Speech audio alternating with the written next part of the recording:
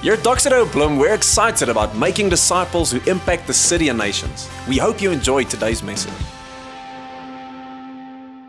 Dumelang, Molweni, goeienaand, and welcome to Doxa Central's evening service. It's really wonderful having you all here. Great. My name is Lourén, and I have the privilege of leading this campus, and I really want to welcome you here. I pray that you would meet Jesus, because if you meet the King, I promise you everything changes. He is the one guy that has been for 2,000 years now impressing everybody. Whoever meets him, their lives just like turn upside down. So that's really my heart, and while we were worshiping tonight, I had it in my heart to say, guys, get ready. So tell the person next to you, get ready for something spectacular. Jesus wants to come and do something in you. I see I've lost you there. Okay, but in any case, great. It's nice being with you guys. And we're kind of in the middle of a series, so if you're here for the very first time, just bear with me for a moment as I help you journey through this series that we're in. It's all about discipleshift. That's what we call this series. It's every year we do this. And the series is focused on the way we follow Jesus, because a disciple is someone that follows Jesus. And so we've called this series Discipleshift because we trust God that in the way we act or live out as Christ followers, sometimes we get stagnated into a religious pattern or whatever it might be, that God would come and shift our hearts and our focus and our minds and our way of doing things into the fresh perspective and picture that He actually has originally. So for this year, we're trusting God to look at our devotion. What does it mean to be devoted to the way?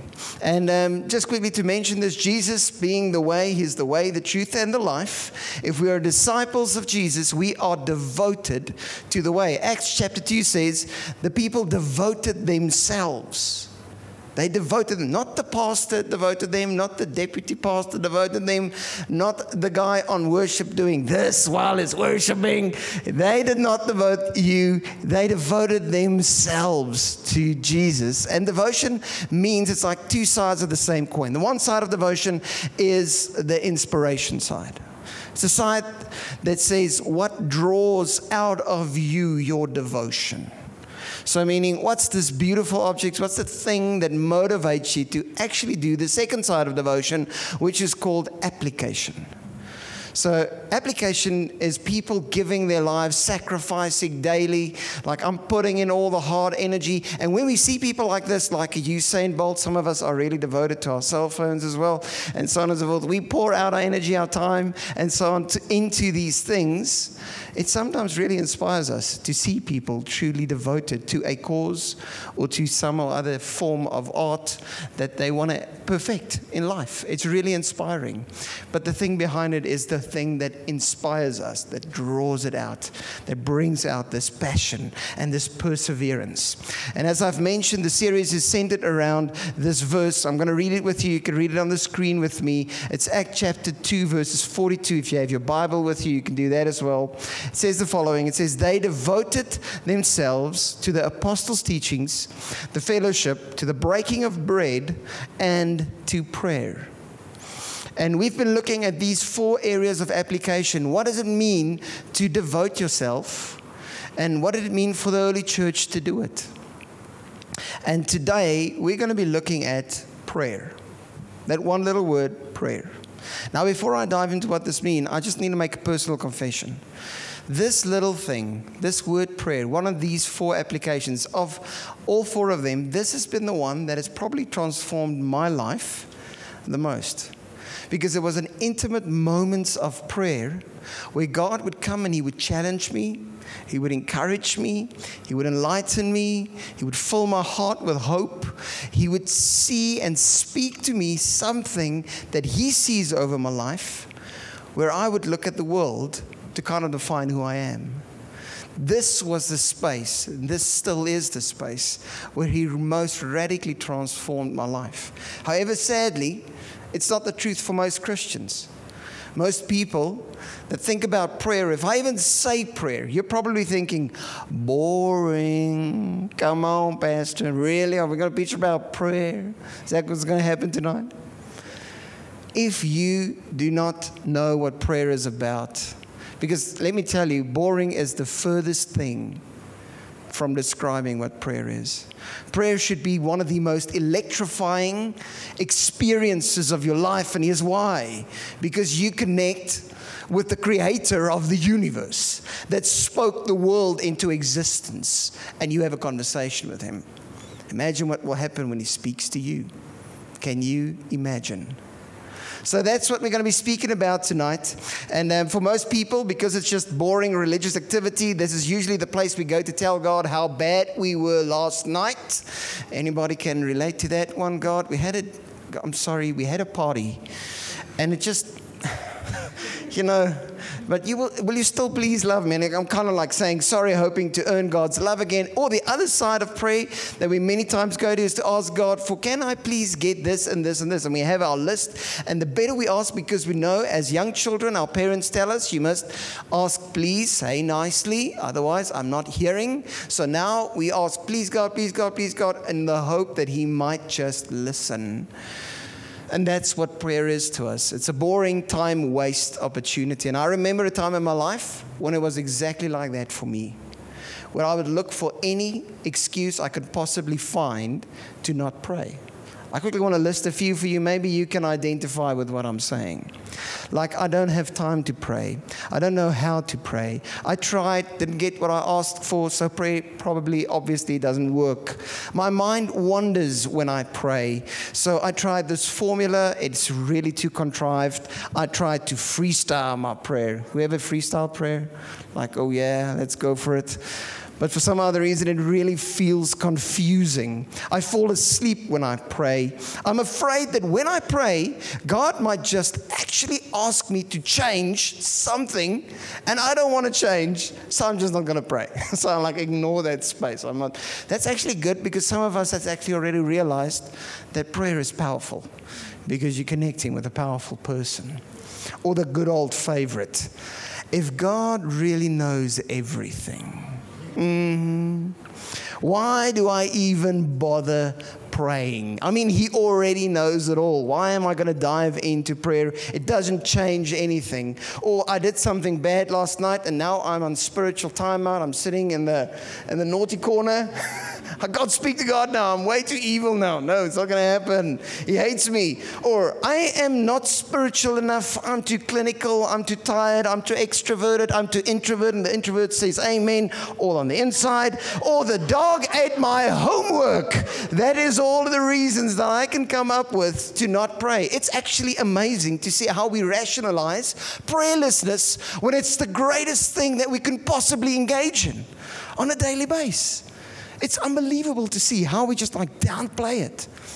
I believe it's because many people have not yet discovered this.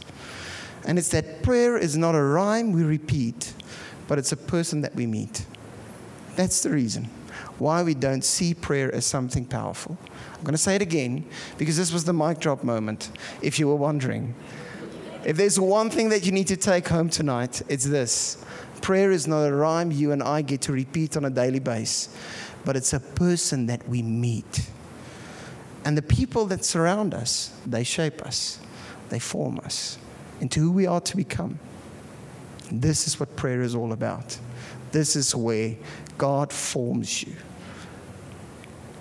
Great.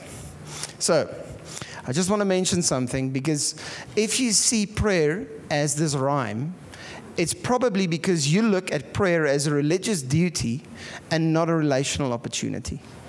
It's something that you need to do. And if I can share something off my heart, the one thing that has wasted most of my time and energy in life, drained every ounce of hope out of my little incy-beansy, teeny-weeny little heart, it is religion. It is that little word called religion that just drained the life out of me. And here's religion. Religion is climbing ladders. That's what religion is all about. Every religion on the planet is about climbing ladders to get to God.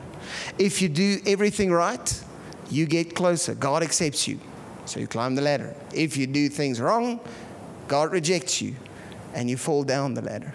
Every single religion works like this. Let me quickly show you. Islam, 5 pillars of Islam. I obey, I say my prayers, I fast, I take the pilgrimage, I am accepted. Do you see the ladder? Buddhism, Noble Eightfold Ways that Buddha himself started.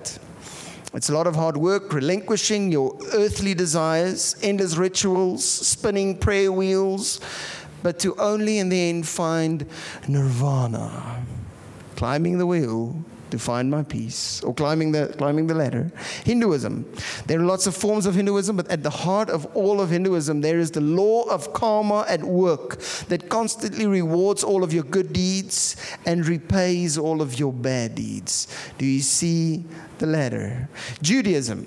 These guys are experts when it comes to religion. Let me tell you, they have a book. 5 books. It's called The Law, the Book of the Law. And in that, they've expanded on the 10 Commandments up to 600 and something amount of laws that you need to be climbing to make sure that you do not unimpress God, in a sense. They are like experts at religion. That's at the heart of it. And I don't know about you, but I grew up in a world and in a space where there was some form of a religious version of Christianity. A ladder climbing one. Don't know if you know that one, but it's the one they say, obey God, come to church, read your Bible, pray, and just don't do anything bad. Then you're a good person. And then as you do this, you might just reach God. Now, I just want to make it clear. Not one of the things that I've just said is bad. It's good to live like that, to be surrounded. But if you see those things as steps, as ladders that you need to climb in order to get God's approval, you're not engaging in what Jesus came to do. You're not doing that. You're playing a religious game. And it's only after I met Jesus personally that I've discovered this. Now, just before I share quickly something about that, here's the bad thing about climbing ladders. Let me quickly share this with you. Ladders climbing produces 2 things in us. It either puffs you up or it breaks you down. Some of us are very good at obeying rules. We know the religious ways. We can do this well. It's just in our temperament. We're the list people, and I keep to my list. Anybody like that? Don't have to put up your hand too high. Okay? I was not like that. I'm not that kind of guy. But the reality is some of us are. And then what I found in people like this, and also in myself, is the more I climb the ladders, the better I feel about myself. The more confidence I have, I become this confident person. But the one thing that I do miss in myself is people like this, when they only climb the religious ladder, they think they're so good, they're better than the rest of us. They're the ultimate. And in fact, if you want to talk to the guys that hates them the most, it's the rebels. They're like, that's what's wrong with the world. These arrogant little know-it-alls. They're full of themselves. That's what religion produces. It puffs you up. The other side of religion is it breaks you down. Some of us, every now and then, we miss a step. We don't make it. Let's confess. Come on, guys. We're not perfect. And some of us, more than most, we miss those steps. And when this happens, what happens to you? It fills you with shame. It feels like I cannot do anything. I'm worthless. And people even beat themselves up with how bad they are.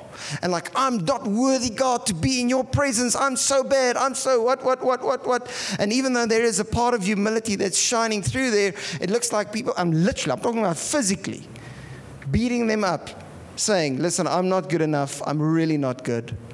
I call them miserable maniacs. They just live this miserable life. And that's the reality of religion. It produces arrogant know-it-alls or miserable maniacs. That's all that you're going to get. And if you put prayer in that little box, you'll end up in one of those 2 spaces. You'll either get puffed up because you feel you're so good, or you'll be miserable because you feel you can't do it.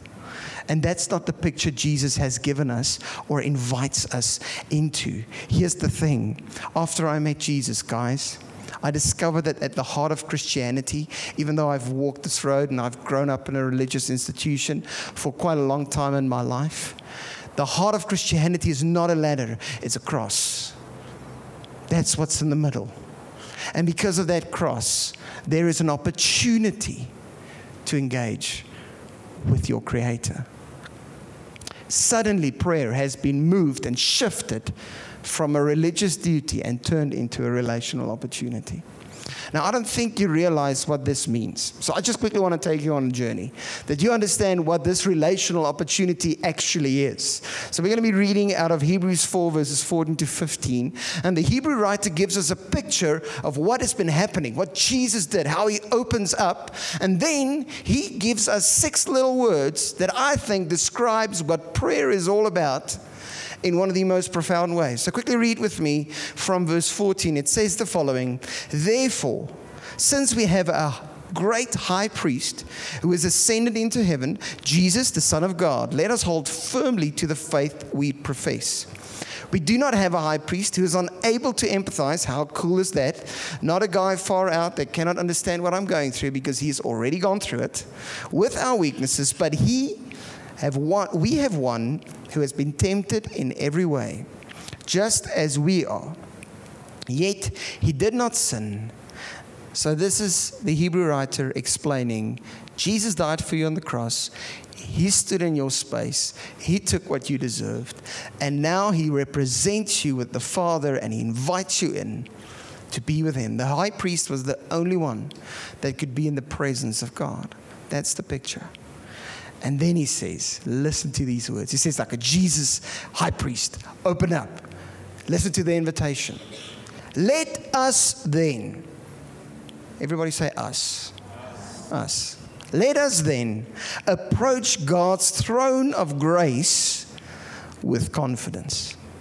I'm not even going to read further, because in those 6 words, we're going to discover the power that lies within prayer. And the first 2 words that I want to point you to is the approach God's throne.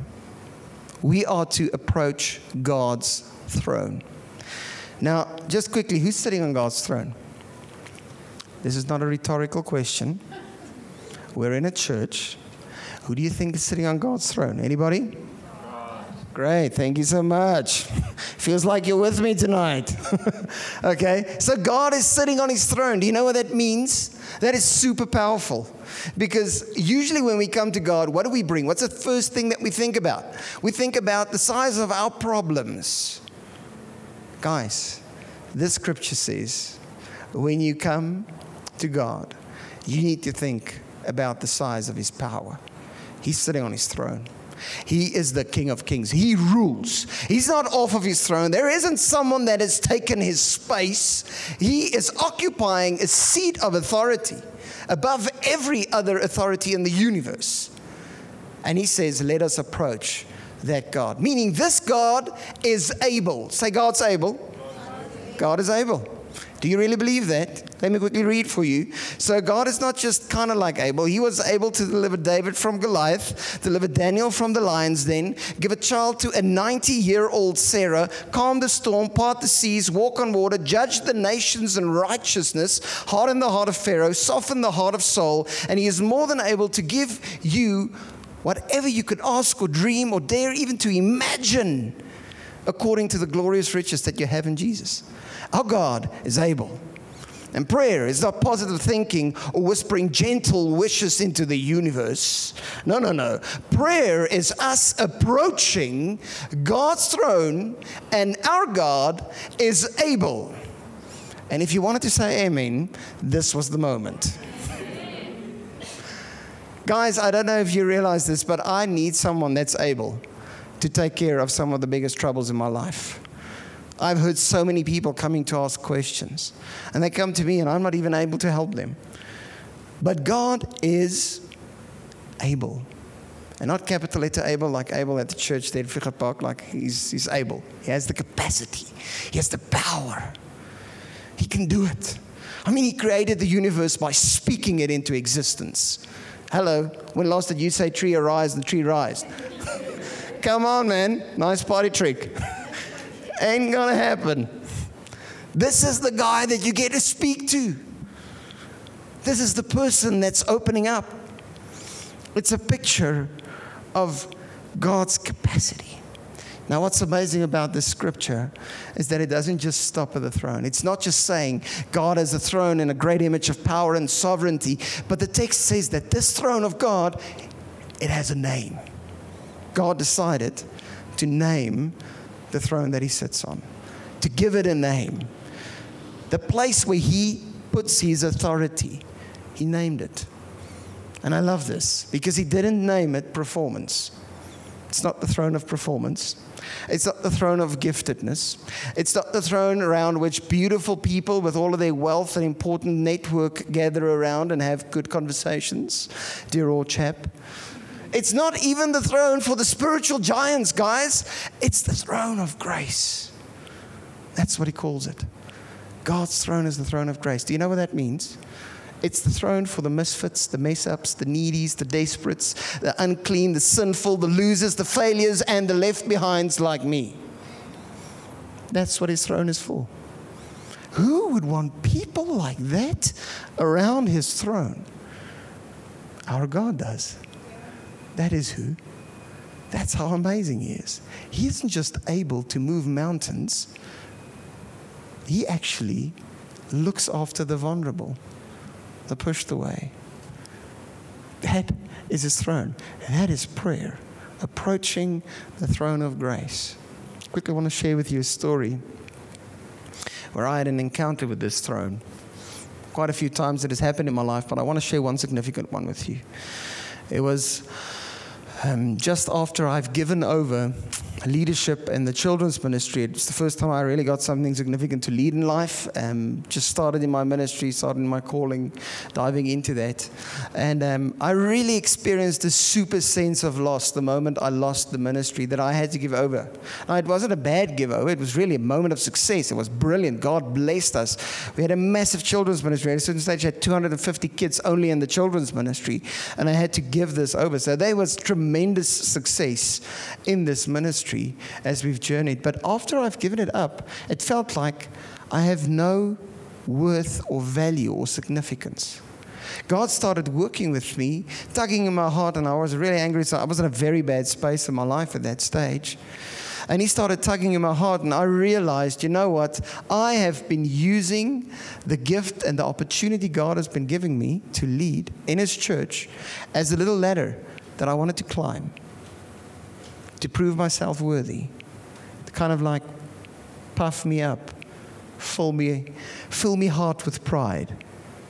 That's where I was. And I'll never forget this morning. I was driving out there to Brandkop area, sitting in my car, and God started speaking to me that morning. He took me to the passage of Scripture, to a character named Haman in the book of Esther. And Haman is probably the most extreme case of pride in the Bible. The character that is filled with pride to a super extent. And if you don't know who this guy is, he was basically second in charge of the Persian Empire at that stage. And he was just promoted, and he was so full of himself. And you know, the thing that pride does, it makes us like animals. We're just driven by our desires. We can't think rationally. We just go for whatever comes next. That's what pride does. It messes you up like crazy. Pride's the one thing that got the enemy out of heaven, got him out of God's kingdom. And here I was, endorsing it, enjoying it, cultivating it. Same as Haman. And Haman's story starts off with him being promoted to being second in charge of the Persian Empire. And the first thing that he wanted to do is he wanted to go through the streets of Persia and wanted everybody that saw him to bow down before him. Just like to feed his pride. I'm like, next. Not like the position is already there. I mean, like, I just want you to see it. And there's one guy that has the capacity and the identity, and he's so secure in himself, he doesn't bow down. Because he serves someone greater. He serves someone that sits on a bigger throne. His name is Mordecai. Haman is so upset when he sees this that he loses it. And he sees this one guy who's a Jew who doesn't bow down, and now he wants to kill the whole Jewish nation. Do you see how irrational this man is? His story goes on, and then there's this mind-blowing moment in Haman's life, which I really found profound. It's like the greatest plot twist in the Bible, except for the cross. But listen for this one. This is mind-blowingly cool. So Haman walks in the one morning into the king's courts. He's been summoned, and the king asks him, listen, Haman, what should the king do to the man in whom the king delights? Yes, Haman's, I was waiting for this one. I'm like, thank you, God, for answering my prayer. This is exactly what I wanted.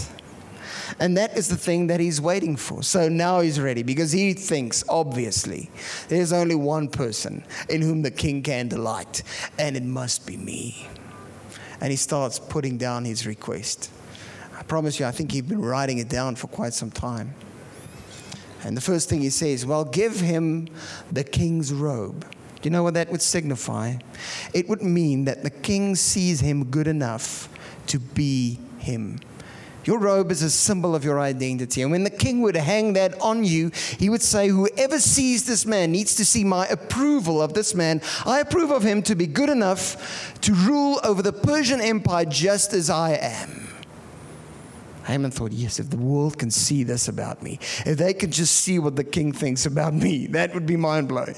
Second thing, give him a place on the king's horse. The king's horse was the place of authority. That's where the king would sit, and his victorious, triumphant quests that he went on, he would come back triumphantly on his horse. And if he got that space, it would mean the king says, Haman, you are my victory. You are the victory for this nation. That's what I'm seeing in you. And then lastly, just to top it all off, take the king's most trusted advisor and let him walk in front of this horse, telling everybody, look, this is the man in whom the king delights. That's kind of the picture. That's where Haman was. And then we get the greatest plot twist ever. King looks at Haman and says, go and do that to Mordecai the Jew. The guy you despise, the guy you hate deeply within your heart. You just want to kill him and all of his people. And suddenly Haman finds himself in a space where he's put in place. Guys, that morning the same thing happened to me. Because that morning I realized I have entitled myself, due to my achievements, to sit in that same space. To put myself in the place where I feel, well, you know what? I'm the man in whom the king needs to delight. And everybody needs to see me. I should be driving on this horse. That's the space that I wanted to put out for myself. If you really ask yourself this question, who is the man in whom the king really delights? He has a name. His name is Jesus.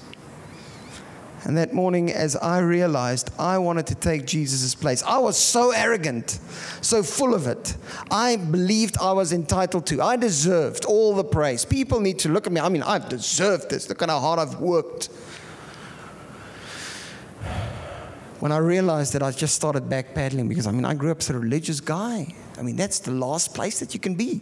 You could never take God's place. Never mind insist on taking it. So I started backpedaling. It was like, no, God, never. I could never take that space. I could never, ever be the guy that's doing that. And then that next moment, the Holy Spirit stopped me in my tracks. And I heard Jesus' words as clearly as daylight in front of me. And he said, Lourén, but I've already taken your place. I've already given you a seat of victory.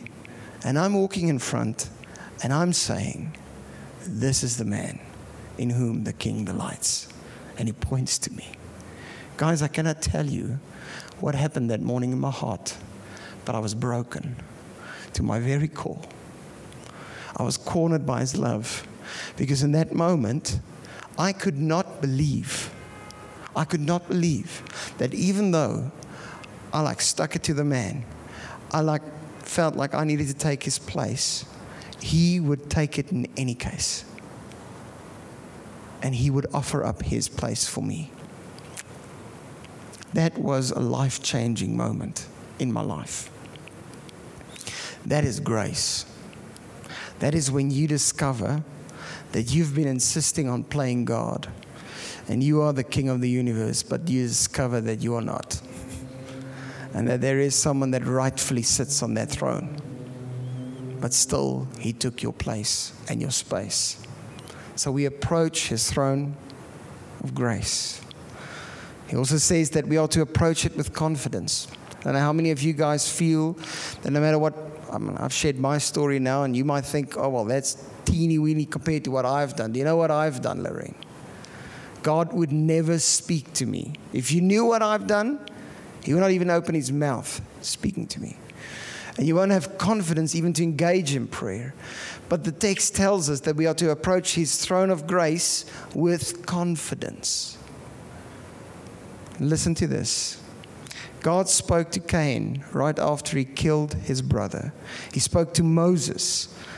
He was a murderer and a fugitive. To Abraham, he was a liar. To David, he was an adulterer. To Solomon, he was a polygamist. To Jonah, he was a runaway. Thomas, he was a doubter. Peter, the denier. Lazarus, he was dead. God even spoke to a donkey whose name we do not know. Why on earth do you think He will not speak to you?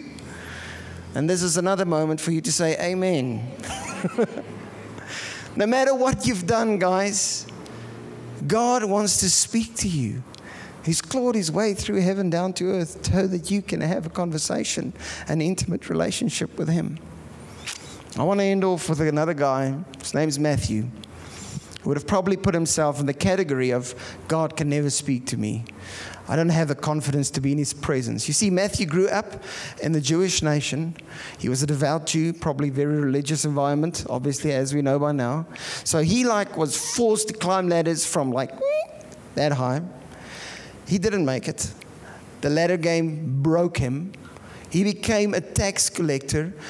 He was seen as a traitor to his very own nation. Do you realize what that means? It's not just any nation. He's a traitor to the nation, God's nation.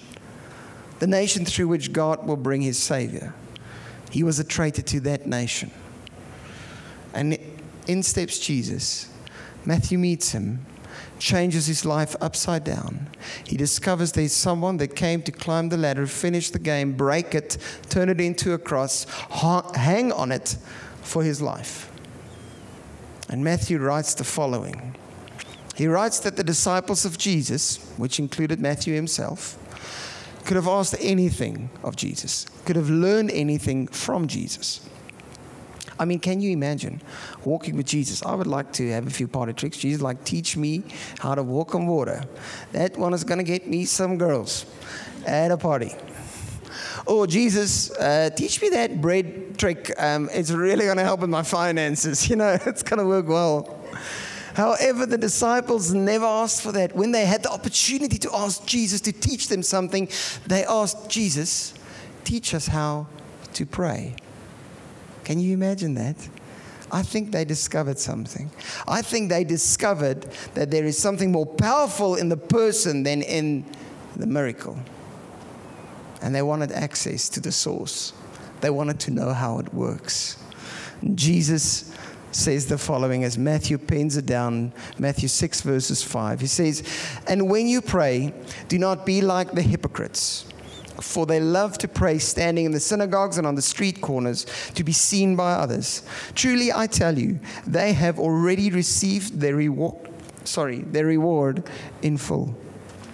And Jesus dives in by talking about the untouchable, the unknown. We don't never talk about this when we talk about prayer, that there is a reward in prayer.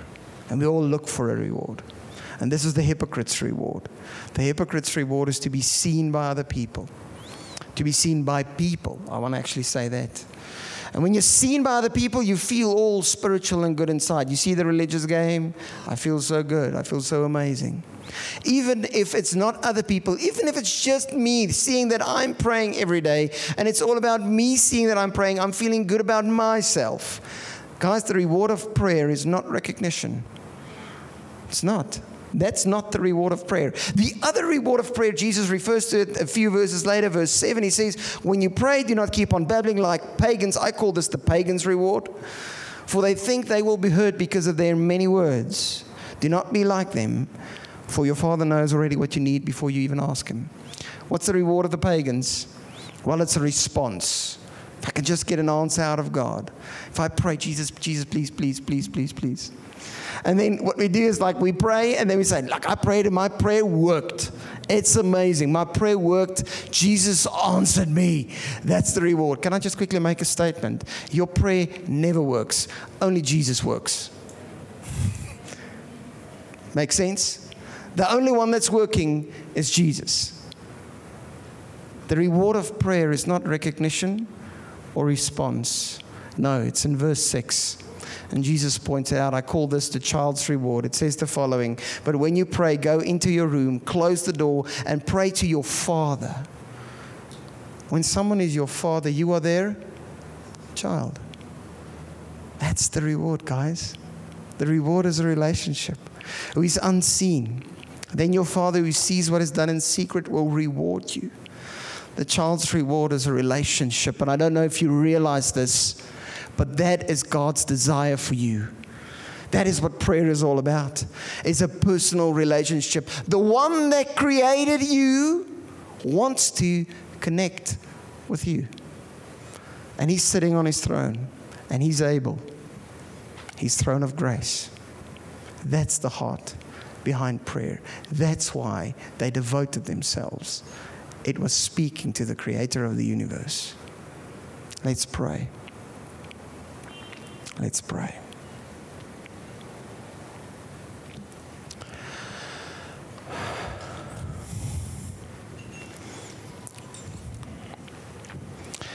I don't know where you come from. I don't know what your life story is. I don't know if you've been climbing ladders and it broke you or it puffed you up.